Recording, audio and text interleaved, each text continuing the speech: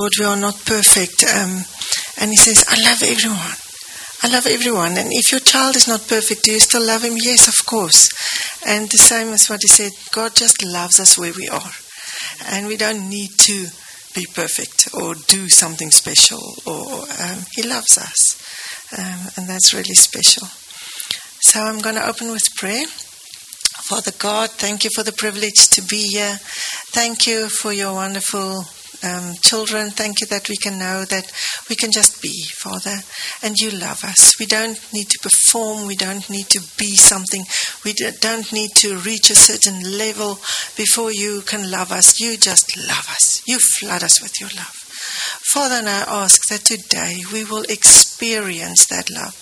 We will feel it. Let it be a revelation to all of us, Lord, how you love us, how you care for us. That we can feel cared for and protected and loved, Father.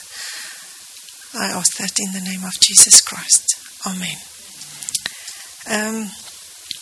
We're going to look at a clip. It changed my life many years back when I saw this. Actually, not a clip, it's a video.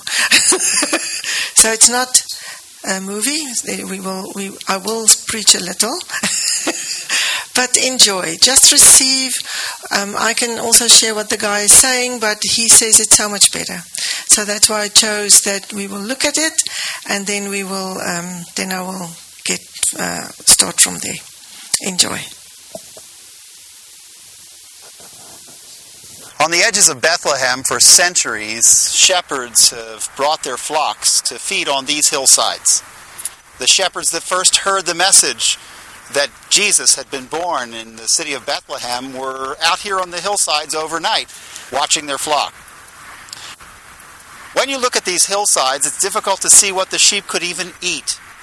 But because this is the area where David brought his flocks for so many years ago, it's a good place to remember Psalm 23. And to just celebrate a little bit about the work of the shepherd. Some years ago, I had the opportunity to follow some of the boys here and to spend 2 weeks as a shepherd. Now, I'm not a shepherd. I have exactly 2 weeks' experience moving around the hillsides here. But we spent a long time with a young fellow by the name of Mahmoud from Beit Zahor, just near Bethlehem here. And in those 2 weeks, I traveled and slept with the shepherds and moved with the flocks and had the opportunity to learn a great deal from the shepherds in this area. I learned a lot about how to tend the sheep and how to care for the goats. I learned the personalities and the differences between the sheep and goats.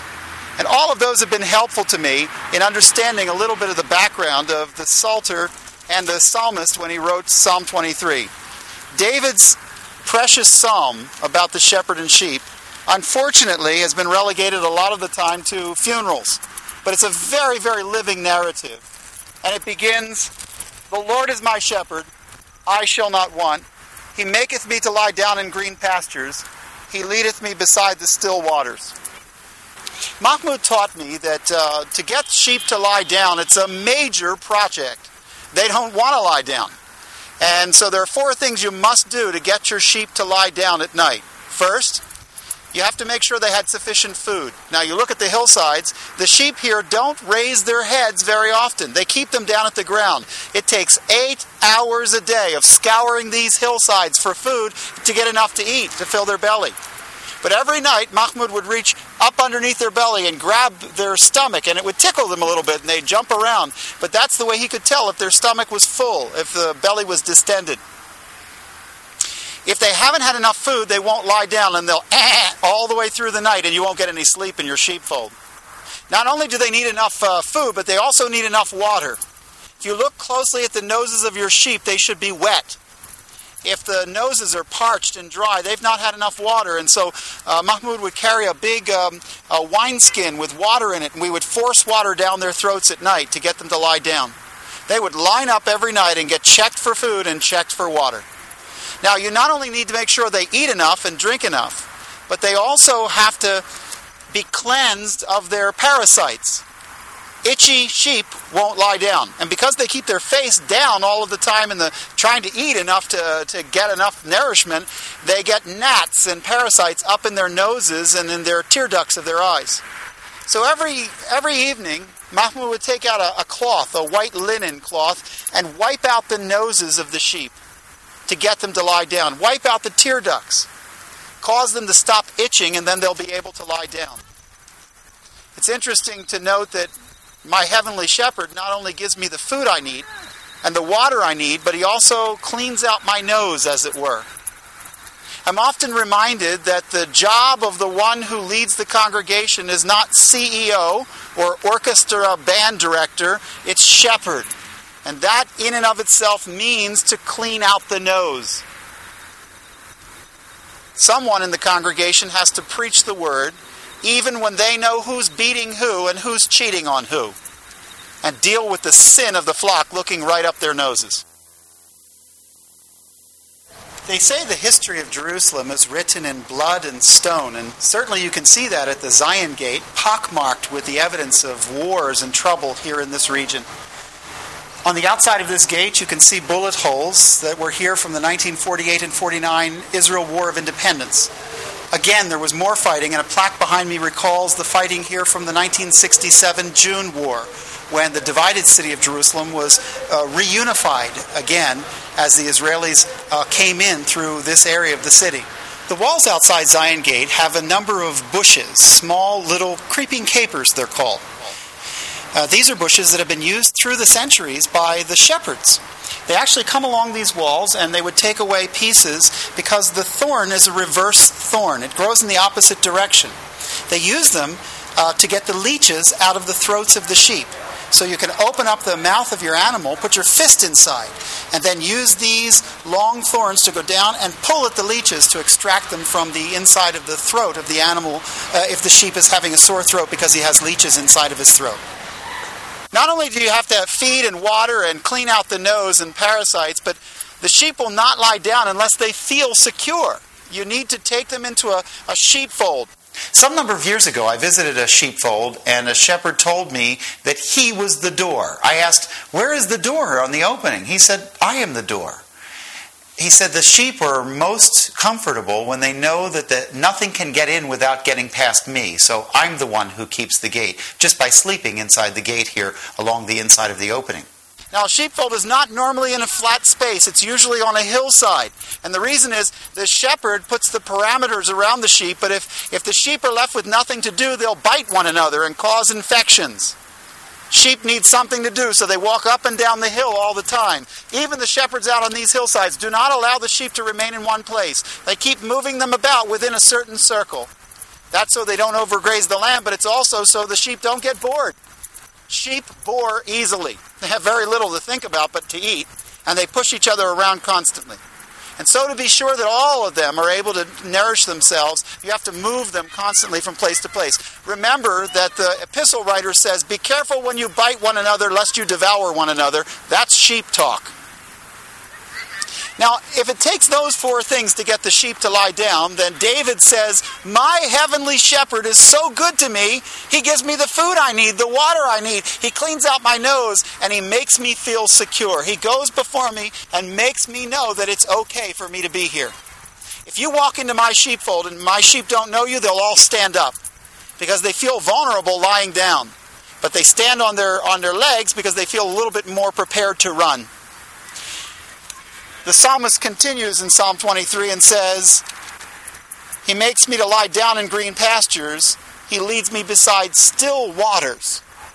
The word in Hebrew is the word for a mirror, a reflection. The sheep in this part of the world are deathly afraid of running water, and for good reason. The best part of the wool of the sheep is actually between the front legs up to the under the chin area. That's the best wool we can get. And as a result, the sheep, when they drink, often will have what's called a siphon effect and pull the water up underneath their chin. Our sheep have very strong back legs, and they have very agile front legs, but not very strong front legs. And when they begin to drink and the water sucks up underneath their chin, they can buckle their front legs and they can drown in moving water. And as a result, the sheep are deathly afraid of the sound of water. If I come out into this field and I walk up and pour water on a rock, the sound of running water will cause the sheep to run away. They're afraid of that sound.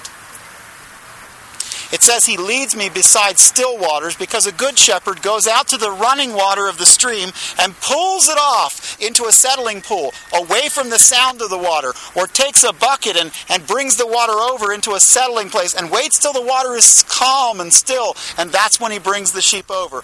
A good shepherd knows exactly what makes the sheep nervous, and he goes before them to settle them so that they are able to get what they need. That's what my heavenly shepherd does.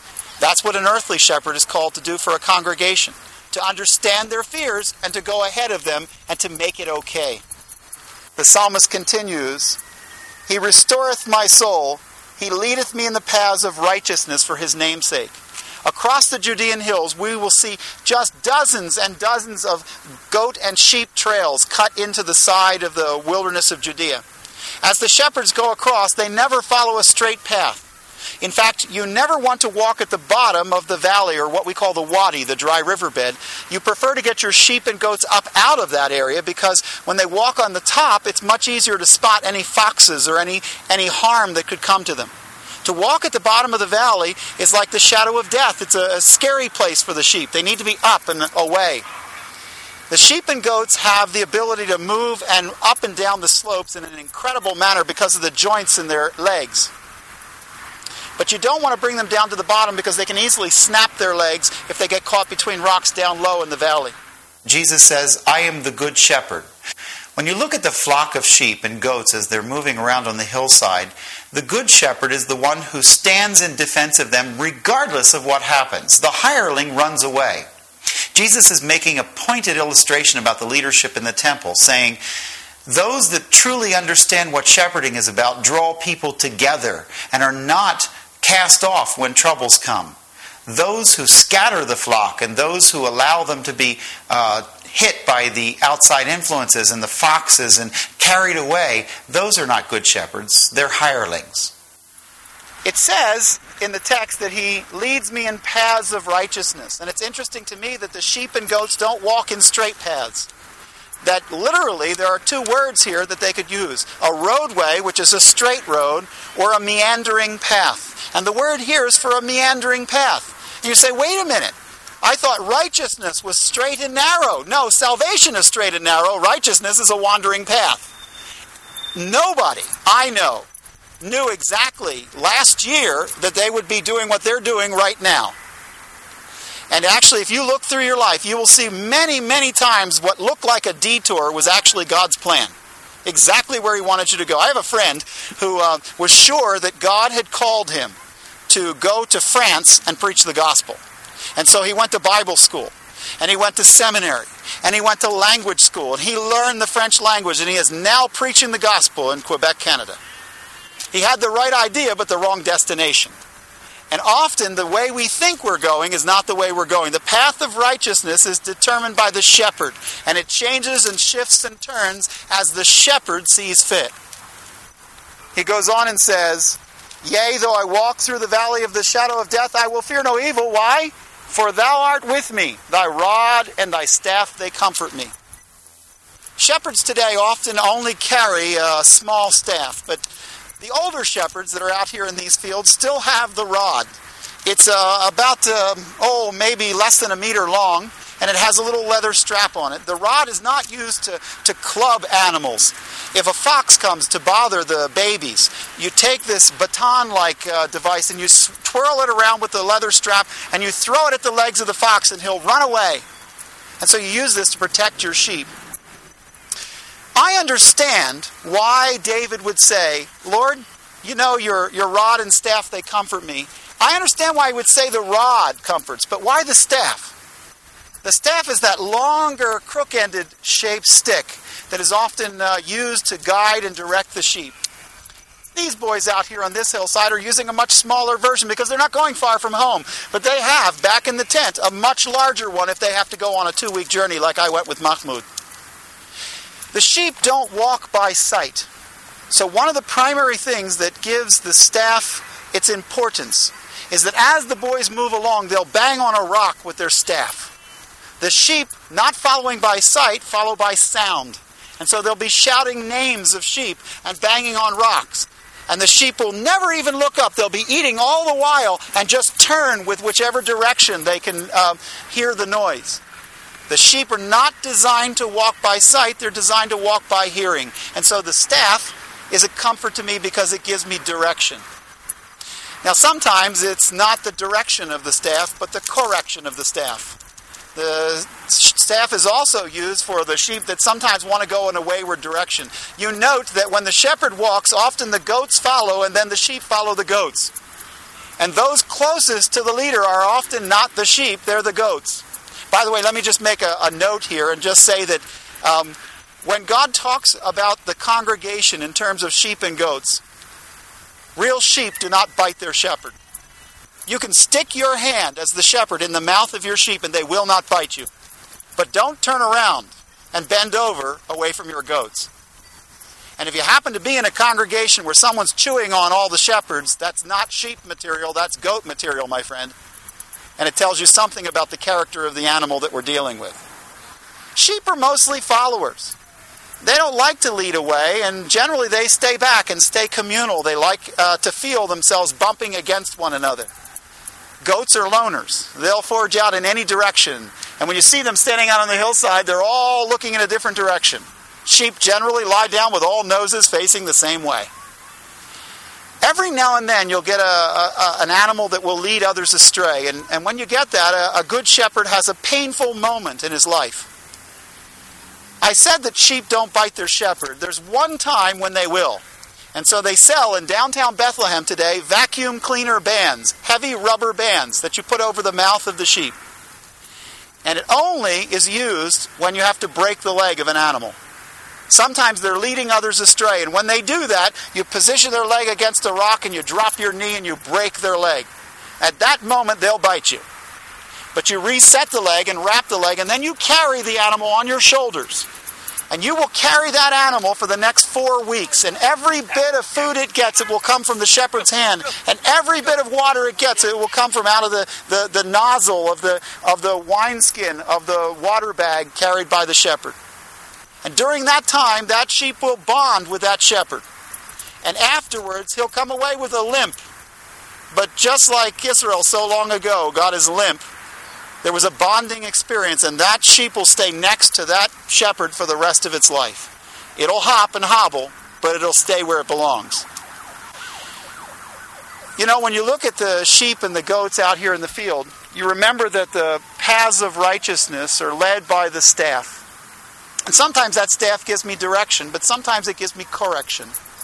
And if the sheep keep going the wrong way, I know it's hard to believe, but it's absolutely true. When one falls into a crevice, the other one goes in right after it. I have seen with my own eyes a 5 sheep pileup, nose to rear end, caught in a crevice. Do you know what the 6th one was doing? He was going like this, trying to get in because something was going on in there. And immediately you take the candy cane end of the staff and you pick them up. Now, if you put it underneath the front legs, I don't know if you ever picked up a cat, but if you pick up a cat from behind its head, the back legs will loop under the front and it becomes a circle. The same is true of the sheep. If you put that staff underneath his front legs, it'll squeeze his lungs a little bit and his back legs will come up under like a circle and you can move him out. Then you flip it over very carefully and give him a shot in the rear end and it changes his entire perspective. Suddenly he's ready to move out of the crevice. If you forget to shoot him in the rear end with the other end, he'll go right back into the crevice. He seems destined to mess his life up. And yet the shepherd is there and is responsible to turn him around and pull him in another direction. Sometimes the staff gives me direction, sometimes it gives me correction, sometimes it gives me rescue because it pulls me out of the crevice. And that staff is an incredible comfort to me. He says, "Thy rod and thy staff, they comfort me." And that's what makes me able to go through the valley of the shadow of death. And then he says, "Thou preparest a table before me in the presence of my enemies." In our part of the world, you don't sit down and eat with somebody unless you know them. To eat with somebody is a symbol that you love them and forgive them and have a relationship with them. And so you don't dare do that without some kind of relationship. Some of you may remember some years ago when the late Prime Minister Rabin was shaking hands with Mr. Arafat on the front lawn of the White House, and President Clinton was standing there with his arms out in between. The front page of our newspaper was not that shot. That was shot all over the world on newspapers, but not in Jerusalem. The front page of the Jerusalem newspaper was the eating of lunch before they shook hands. The question that they asked in our press was, did they eat together? When Sadat and Begin sat down in Beersheba and broke bread together, that's when peace was made. And so it's all about eating here. That's why in Luke 15 the Pharisees came to Jesus and said, why do you eat with publicans and sinners? Fine, you want to tell them they're healed? You want to tell them they're forgiven their sins? Fine, but don't eat with them. Jesus didn't answer the question directly. He answered it through a parable. The parable begins, which one of you, if you had 100 sheep and lost one, would not leave the 99 and go and find that one which was lost? And when you found it, place it on your shoulders and come back to your neighbors and say, rejoice with me, for that which is lost is found. Likewise, I say to you, there will be joy in the presence of heaven over one sinner that repents more than 99 that need no repentance. The scripture says that you prepare a table before me in the presence of my enemies. Like Jacob and Laban so long ago sat down and had a meal and settled their argument, that's what the writer is saying. You make me able to reconcile the differences with my enemies and make it possible for me to have a life together with them, to eat a meal together with them. The meal covenant of Scripture. The final setting of the Gospel of John is on the shore of the Sea of Galilee. Sitting on the beach was Jesus by a small coal-filled fire. John looked over at Peter and said, Peter, I think it's the Lord. And Peter, of course, being impetuous, threw himself in the water to come up onto the beach. They caught an incredible number of fish, and Peter wasn't even there to help them get them out. As he came up onto the shore of the Sea of Galilee, there sat Jesus. But he already had his fish, and he offered him breakfast. Now remember, in our culture, one does not eat with someone unless you love and forgive them and have a relationship with them. Jesus was going to give an example to the disciples in front of the disciples for Peter's benefit. And as they sat down together, Jesus, after the meal was ended, said, Peter, do you love me? He said, Lord, you know I love you. Then feed my sheep. Peter, do you love me? Lord, you know I love you. Then feed my lambs. Peter, do you love me? Lord, you know all things. Why do you ask if I love you? Then feed my sheep. Jesus was doing something revolutionary in the life of Peter. He was telling him to change his way of thinking, change his lifestyle, change just catching the fish to moving to tending and loving and nurturing the sheep. The scripture says, you anoint my head with oil, my cup runneth over. Mahmoud taught me that every night the sheep were susceptible to something that I get out in these fields. If you're lighter complected, blue eyes, reddish hair, you can get what's called a summer fever. And in the summertime here, I typically get a fever at night about 2 nights a week that is in excess of several degrees higher than it should be. I'll sweat all night long. And it comes from the sun. The ultraviolet B, the UVB rays that cause us to get a suntan, also work on those of us who are lighter complected. And they'll give you a summer headache and fever at night and raise your temperature as your body reacts to that overexposure to the sun. Goats have dark skin. Sheep have pink skin. You can even see on the udders some of the pink that's coming out along the flesh line. Because the sheep are lighter skinned, they're susceptible to the summer fever. And so Mahmoud would take a small flask of oil and a little plate or a saucer. And every night he would bring the sheep in and he would check their stomach, and then he would check their noses and clean out their noses. And then he would take, if they had a warm nose, he would take a little bit of oil and pour it on their head with the saucer below, catching the remaining oil. And he would rub their heads with oil. I said to him, why do you do that? He said, because they have a fever and they won't lie down because they don't feel well. I said, does rubbing their head and putting oil on their head, does that solve their headache? And he said, well, they never told me. But he said, I don't think so because they're still warm. And then he said something that I have never forgotten. He said, I don't think the sheep want me to take their pain away. I think they want me to do this so they know that I care about their pain. So that they see that the shepherd is with them in their pain. The anointing of the sheep is done so that you can comfort them. And after he would rub their heads, they would walk over and in a row lie down, one after the other. Almost like an assembly line. They knew what was coming. They knew his care by his gentle touch. I had to laugh because when you go out to the water supplies out here in the wilderness, there are some watering holes where all the shepherds come. You know what the shepherds talk about? They judge a shepherd by the sheep. They look at each other's sheep and determine whether or not that's a good shepherd. And they talk about how dirty that one is, or how that one hasn't been cared for, or how matted the hair is on that one. And when they get together, they often reflect on some of the needs of the sheep. They tell each other where the foxes have been particularly bad. We spent a lot of time out on these hillsides, and every morning and every evening we ate our 2 meals a day. And they were always a large flat bread that we would make, a fatir, which we would make out on the fire, and some olives, and usually some dried fruit. On the weekends, if we got something special, we'd get some dried fish. But pretty much we ate the same thing every day. The sheep also eat the same thing every day, and it's hard to even see what it is. In many of the hillsides in the Judean wilderness, you'll see flocks moving along, eating the little tiny brown hares. Remember, green pasture is a relative term. David had never been to Ireland. He never saw great, vast green pastures. This is as good as it gets for him. We have about 2 months a year where you have green grass. And then within the next month after the rains end, the grass withers and the flower fades, and you have nothing but the word of the Lord concerning next year's rains to count on. The scripture goes on to say that my cup is running over. Surely goodness and mercy will follow me all the days of my life, and I will dwell in the sheepfold of the Lord forever. Bethlehem was a small village at the time of Jesus. Simple homes like the one behind me are nothing more than caves with fronts placed on top of them. All of the children would sleep in the same room with their parents.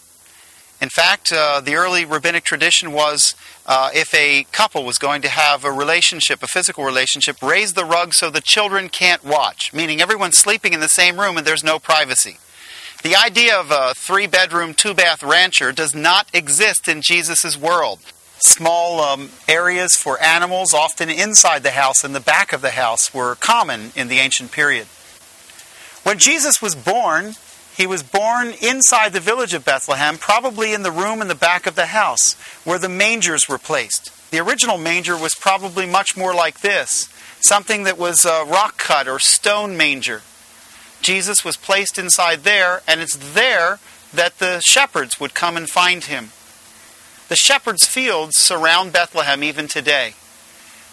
Sheep and goats are familiar on its hillsides. So are the olive terraces, the olive trees that are growing all around the edges of the city. The shepherding is still an important part of the economy even to this day. Every afternoon, these shepherds will bring back into the fold all of the flocks. They'll separate the sheep from the goats because the goats will bother the sheep all night long.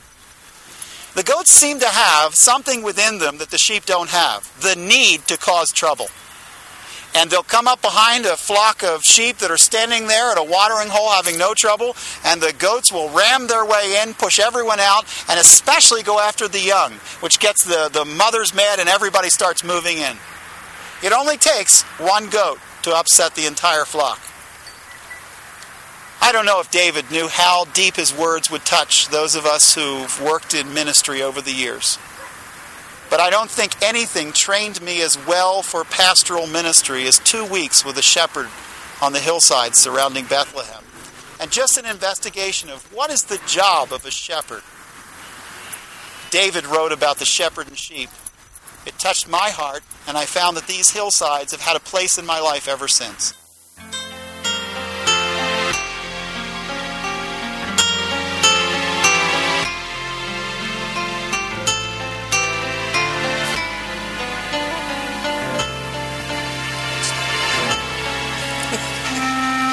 Not going to do the questions.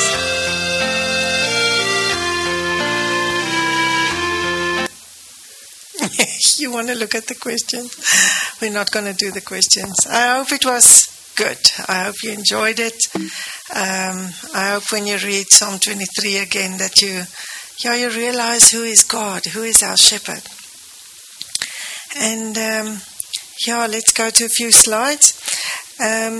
Our shepherd is God Trinity.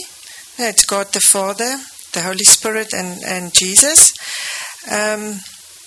Jesus died for us. He came to the earth. We have our salvation because of Jesus. We can be healed. We can be delivered because of Jesus that died on the cross. And Jesus on earth always said he's only doing what he saw his Father did. So the example was the dad, was Father God. And then we have the Holy Spirit that guides us, that leads us. That is what makes us link with the spirit world. That is how we can hear God's word, how we can hear what he's saying to us, how he leads us, he guides us. It's always beautiful. We have Tuesdays, we have intercession for the church. And like here, we have now before church, we have intercession. And it's always beautiful to see what God leads us to. What does the Holy Spirit stir up in us? And there were so many things that I could just see, okay, yeah. Last week as well, this is about shepherding. This is about what is on his heart. Every week, me and Darkan praise who needs to preach and on what.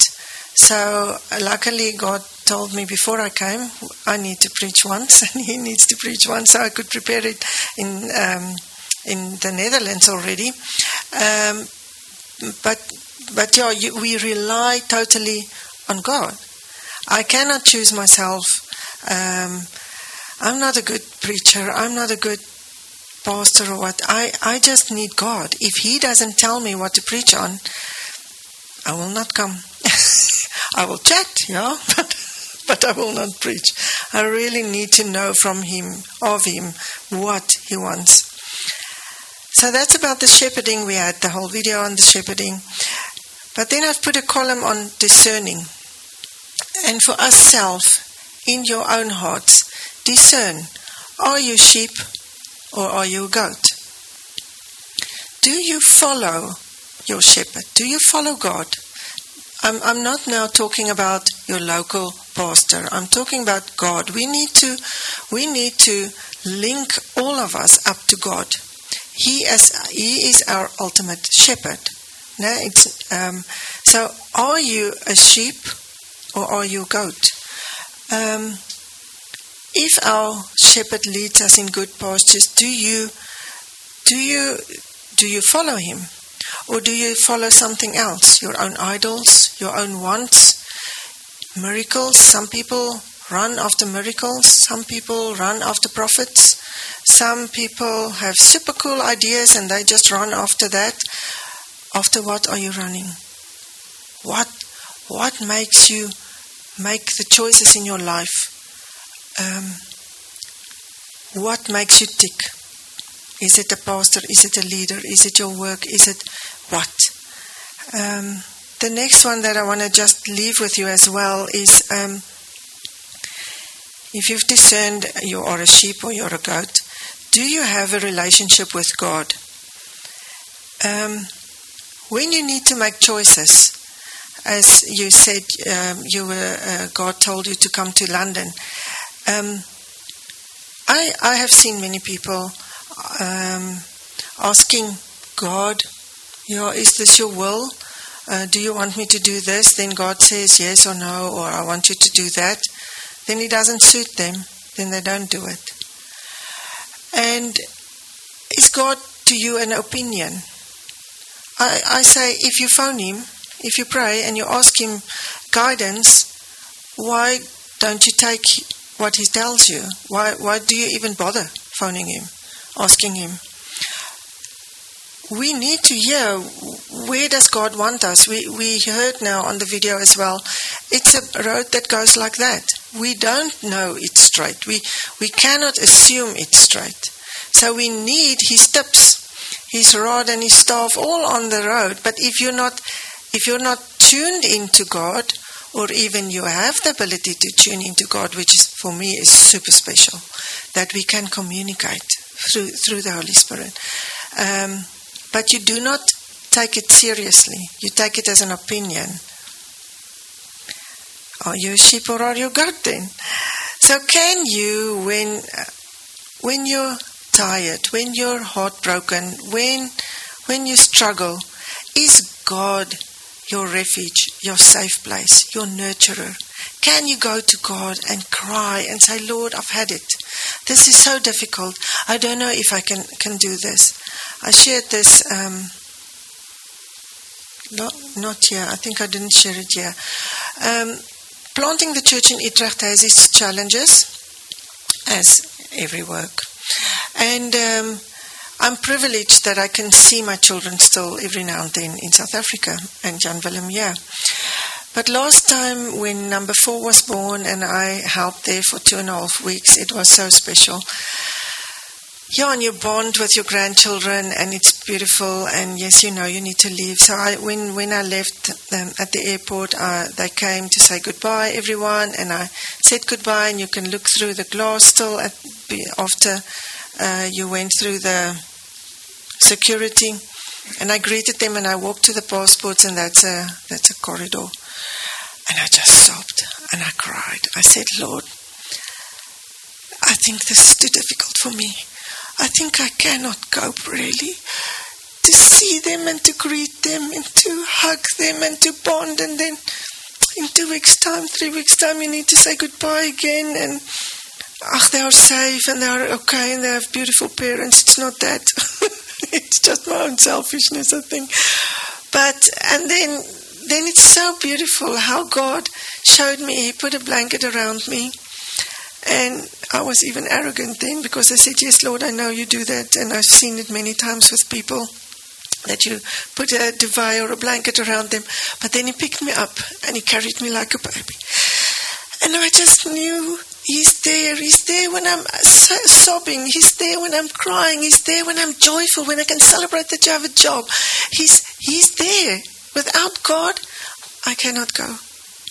And I pray that for every one of you, that you can bring your burdens, that you can bring your worries, that you can put everything to God. We grow. Before the sermon, we had intercession, and God showed me this weird picture of a popcorn maker, and I realized that at the bottom of the pot, it's hot. It's not funny to be there, but you pop. You pop when it's hot. And if we haven't gone to the Netherlands and planted this church, and I haven't had to say goodbye to my loved ones every now and then, I most probably wouldn't have experienced how God will pick me up and how He will comfort me. So it's also a privilege to be in difficult situations, because you need to rely on Him more, and you do rely more on Him, because, there's no other way. It's just Him. And it makes your faith grow. It makes your trust in God grow. It makes you grow that you know He is there, He is faithful, He is just, He will come through. Not many times, but a few times, even in church back in South Africa still, I had, there was some differences between me and other people. And then I go to God and I said, Lord, do you want me to change? Do you want me to say sorry? What do you want me to do? I'll just do what you say, because I know at the end that will be the best. And it's not about my honor or my whatever. It's not about me, it's about God. And then God said, just stay who you are. Just stay, just be, just stand. And don't take revenge. And I will restore your honor. And then I think, okay, well, whatever. It's terrible now, but I'll just do what you say. And then after a few years, or a year even, then I suddenly see He restored my honor. It's not the same anymore. Just because you're stable, you stay, you do what God says. He's your rod, He's your staff. He tells you where to go. Yes, and in that season you think, whoa, Lord, how did you choose this? I don't think this is the best. Because at some stage He even said to me in relationships, don't answer, don't reply. I said, Lord, this is not how we do relationships on earth. We need to communicate. We need to be there. And then He says, no, I tell you no. You give them more fire shots or what things to shoot you at, and I don't want that. So, keep quiet. Yeah, for me it's often quite difficult to keep quiet. So I said, okay. But it was the best. It didn't make sense in my brain, but it was eventually the best. So, and I often miss it. Really, if you think, we are so in a line, no, we are not. Without God, I will go astray. Without Him, I will miss it so many times. Like this sermon, I know this is what I have to bring today. I don't worry if you receive it or not, that's God's job. I just need to do this. I need to say what is on His heart. And that is so wonderful and beautiful. Also in the church in Utrecht, from the start, he told me, it's not your church, Renee. It's my church. And that keeps me also going. I'm not responsible for his church. I'm responsible to do my job. I'm responsible to do what he asked me for. And he will do the rest. And if we are 2 people or 5 people or 20 people, it doesn't matter.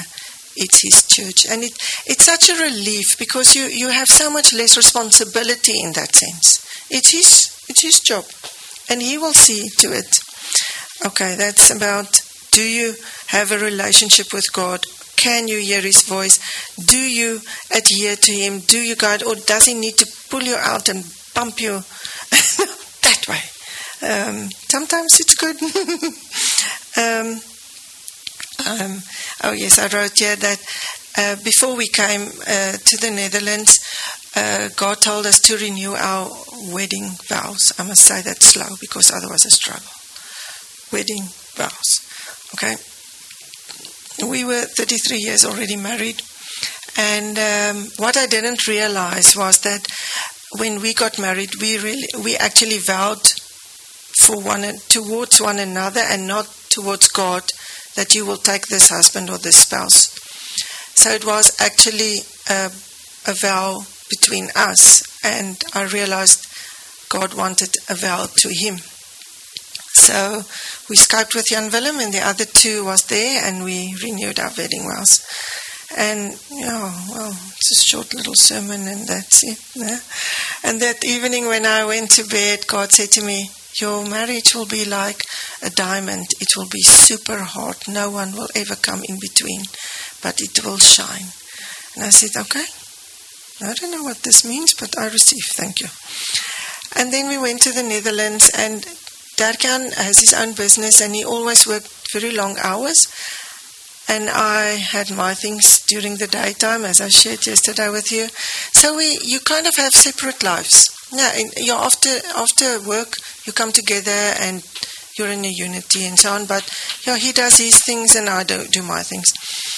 And here in Utrecht, we were sitting in a bachelor's flat, facing each other 24 hours. And it was hard. Because I was not used to Darkan around me 24 hours a day. I at least could do my own thing. And now he's there. And then the whole time he says, would you like some coffee? Then I thought, I have already had 3 cups of coffee. Can you please leave it? Yes, thank you. That would be great. Then he makes me a cup of coffee. Then we have coffee again. Then I say, I'm tired of this place. I'm leaving. I'm going to the shops. Oh, I'll join you. Can I just go on my own? And it was really a bonding time, and I didn't enjoy it so much. But now I can look back, and we always thought we can't work together because we have very much different personalities. And when we did marriage prep before we went, we attended that course, and we have to do it's a tree thing that they say, okay, this is your type of personality, and it's 4 types of trees or whatever. And then afterwards the lady came to us and she says, yes, I've seen your report, and how do you work together? I said, what do you mean? We don't work together. He does his thing and I do my thing. He's good in one and I'm good in the others. And then I realized it's actually so awesome how God put us together for this job. it was tough in many years. It was tough in the marriage because we think so different. But now we really appreciate one another. If I don't clean the toilets, he needs to clean the toilets at the church. If he doesn't put the stuff outside, the teardrop or whatever, I have to do it. So you really appreciate one another so much more because we have to do the work together. So it's actually a privilege. And I never saw it that way, but it's so, you get so tuned into one another. And I realized, okay, this is what God had for me or for us. And it's awesome. It was not easy, but it is awesome to have it. So yeah, God knows always the best, although it doesn't look like that. I'm many times not in agreement with God, but I submit because I know I can only see here, and He knows the rest. I can choose my own thing, but I know I'll have to come back. Dad can always says, "Is that Jonah thing? You can either do what he says, or you'll come back. You need to repeat because you didn't pass the test." I don't know if you want to write this down, but Ezekiel 34 and 1 Peter 5 explains a lot about a shepherd. God said to me, it's not my task to go through that today. The only thing, so Ezekiel 34 and 1 Peter 5 is beautiful. Then you can also see what a shepherd on earth needs to be, how we struggle, and how you really need to pray for shepherds, for your own shepherd, for other shepherds. It's if you don't follow God, it's even worse. It's the more difficult, and sometimes it's really tough. As this video also said, that at some stages he breaks the leg of the sheep. It's not always funny. The people is difficult. I never wanted to be in this position. I like to follow. I don't like to lead. So yeah, it's really out of your comfort zone. And sometimes even while praying, perhaps it looks to you that it's the wrong decision. But pray that your pastor will really hear God's word, really hear God's heart, really lead how God wants him to lead. And if you're in unity with him or not, if you're a sheep, you're supposed to follow. You must trust that he will hear from God. And if you're not sure, pray. Pray that he will hear from God. Pray that you will hear from God, that you know where to go. Okay, then the last thing, it's about a warning. I've written there, warning. God said I must share this. I'm going to give a little background in Acts 4 and 5. It's John. I think it's John and Peter. Some of you know Peter a little. He is, I don't know what's the word in English. He's going for it. He's perhaps a little impulsive, and he speaks before he thinks, and sometimes I feel a little like that. I can celebrate and join, okay, this was perhaps not so celebratable. But he's enthusiastic, and that I love of him. He really goes 100%. And then they went to the temple, and there was a beggar, and he was lame, and he was there for, I think, 40 years. And every day people will bring him there, and then he will sit there, and he will earn his life, whatever little money, and then they will come and pick him up afterwards. And then the two disciples came there, and he asked them for money, as he does for many years now. And then they stopped, and I think you know the story of some of you. He said, "Money I don't have, but what I have I can give you." And he pulled him up. He picked him up, and he could walk. And then this guy walked with them into the temple, and now the leaders in the temple was not happy, because what's going on now? Yeah, everyone is following them, and what is this rumor and whatever. And then they catch them, or they arrest them, and they ask them, in whose power did you do this? How can you do this? Because you're not even clever. They were not trained to read. They were not educated as they were, the leaders in the temple.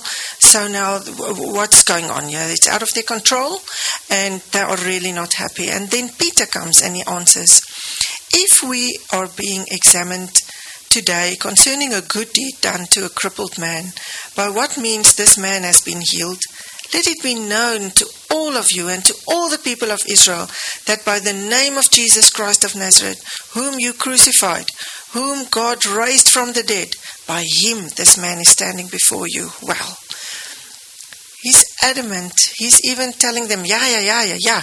You even crucified him, and it's by the name of Jesus. We also sang it. The name of Jesus is a powerful name in the spirit realm. If you speak something in the name of Jesus, the enemy needs to move in the spirit realm. So that's why when I love deliverance, facilitating it, God does it. But when you speak and you say in the name of Jesus, you need to go now. They need to move. They need to move. The other day when I sat with someone to deliver, and then I said, okay, in the name of Jesus Christ, you go now. Go. And then that person said, hop. I said, what's going on? They speak to me. They say, hop. On you go. They need to go. They cannot stay. So the name of Jesus Christ is super powerful. Okay. Then they released them because they thought, wow, what's going on? He speaks so eloquently and whatever. So then the next thing is verse 16, Acts 5 verse 16. The people also gathered from the towns around Jerusalem, bringing the sick and those afflicted with unclean spirits, and they were all healed. But the high priest rose up, and all who were with him, that is the party of the Sadducees, and filled with jealousy. So now they see, whoa, people get healed. I also want that. But why? We were really followers of the word, and we really studied the word, and we really try. And now these people just have these amazing miracles. So they saw the crowds were happy and cheering God because they told it in the name of Jesus Christ. So they saw, whoa, here is a whole move away from them. So that made them so furious and jealous. What did they do? They arrest them again. So it's again about the same story. So they were put in the public jail this time. And then the angel came that evening and he released them. So the next morning they were preaching in the temple again. So they were kind of adamant because they knew trouble is there. But they just went back. And then the leaders of the temple said, okay, go and fetch them because we want to speak to them now. So they went to fetch them in the jail, but there was no one. The guards were still there. The doors were closed or locked. So they said, I don't know. We don't know where they are. And then some guys said, are you looking for these guys? Oh, they are there on the other side of the temple. That's where they are. So they were furious. What happened now? If you think of this whole situation, people were healed. The lame man, which all of them knew, could walk, and he was following them. All these miracles, now suddenly they are released from jail. You know a superpower is working here. Something very cool is happening here. And they are not on this bus. They are missing it. So the angel brought them out. But during the night, an angel of the Lord opened the prison doors and brought them out and said they must go and teach again. And then they arrested them again there in the temple, and they said, okay, but you may not do this, and we command you to leave now, and they just wanted them away. And then Peter said in verse 29, but Peter and the apostles answered, we must obey God rather than men. And this I had to learn many times in my life. You need to obey God rather than men. Even if godly people does something or say something, if you have heard different from God and you're sure you have got a confirmation, you need to stick to that. We cannot go with peer pressure. we cannot go with pressure from people. You need to follow God. So you need to make sure that you hear the shepherd's voice, that you're led by him. And then verse 32, and we are witnesses to these things, and so is the Holy Spirit whom God has given to those who obey him. So now he even says to the leaders, Peter speaks here again, he says, you see, we even have the Holy Spirit, and that's to those who obey him. So you don't have it. You don't have the Holy Spirit. You're not on the Holy Spirit bus. You missed it. So that made them even more angry. So he didn't speak with kind words to them, rather arrogant. And then verse 34 to 37. But now they wanted actually to kill them, but they were so scared of them, not of them, but of the people who were now healed and all on a hype. And you know how crowds go in soccer? There's no logic in it sometimes. They just scream and go and run and whatever. So I think it was like not really a mass hysterical thing, but it was. Everyone was so into this thing, and they realized this is God, and this is some superpower, and we want to follow God. And these Pharisees and Sadducees were so angry. And then they gathered and they said, okay, what shall we do? What shall we do? And this is the warning that God wants me to speak today here. And then one Pharisee, but a Pharisee in the council named Gamaliel, a teacher of the law, held in honor by all people, stood up and gave orders to put the men outside for a little while. This is the disciples. And he said to them, men of Israel, take care what you are about to do with these men. For before these days, Theudas rose up, claiming to be somebody, and a number of men, about 400, joined him. So he had a rather big church. He had 400 people following him. He was killed, and all who followed him were dispersed, and came to nothing. After him, Judas the Galilean rose up and in the days of the census, and drew away some of the people after him. He too perished, and all who followed him were scattered. So, in the present case, I tell you, keep away from these men and let them alone. For if this plan or this undertaking is of man, it will fail. But if it is of God, you will not be able to overthrow them. You might even be found opposing God.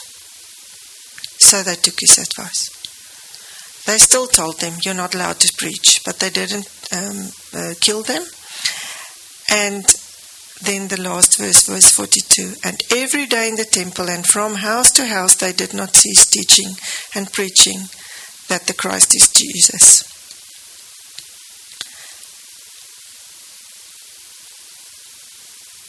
Yeah, so we need to have a relationship with our God shepherd, to discern and pray for your shepherds. And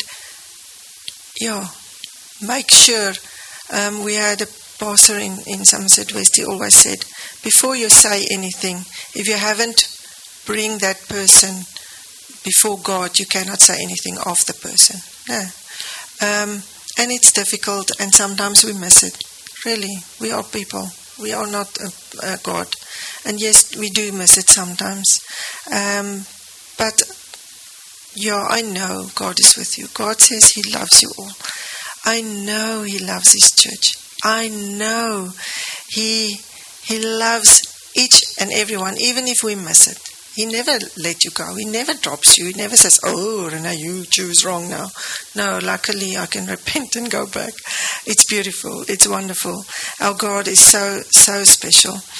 If we can put the last slide on, it's just a summary of we have a shepherd. It's Jesus, the Father, the Holy Spirit, and we need to discern, are we sheep, are we goats? Do we have a relationship with God? And this warning, be prepared not to stand up against something that is from God. But we need to discern. No, we always need to discern. So I would love you to stand. now I want to ask, and while your eyes are closed, and I just want to, I'm going to pray and do the altar call in the prayer, and you can react afterwards. Father, we come before you, and we really need your help. And thank you that you're a loving Father. Thank you that you're a good shepherd, Lord.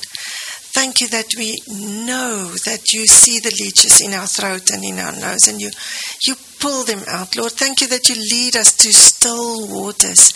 Thank you that you love us so much, that you take care of us even if we have pains and aches and we cry, and you pour oil on our heads, or you wrap a duvet around you and pick me up. And thank you, Lord. Thank you that I know you're always into us. You never leave us. You never forsake us.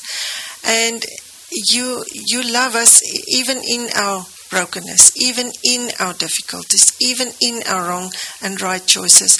It's not that we can boast in anything that we have arrived in. But thank you, Lord. Thank you that we know that we miss it all so often, and that we can come back and we can repent and say, Lord, we really want to submit under you.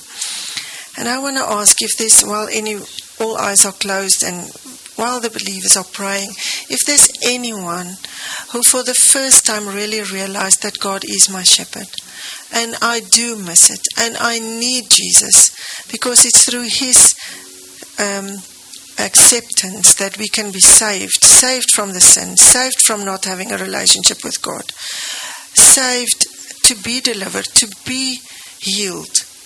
If you realize this for the first time, and you've never declared it publicly, I would love you to come to the front, that we can share this moment with you, that we can declare it publicly, and that you can receive the salvation and your relationship with God. And then also, if you realize you've done so many things wrong, or you missed it so many times, or God is there, just bring it to God. Just bring it to him. He wants to be there. He wants to love you. He wants to restore you. You don't need to live with those burdens. You don't need to struggle so much. Just come and sit on his lap and give it to him. So where you are, just share it with God. Just sit with him. If you struggle to hear his voice, come to the front. Let us pray with you.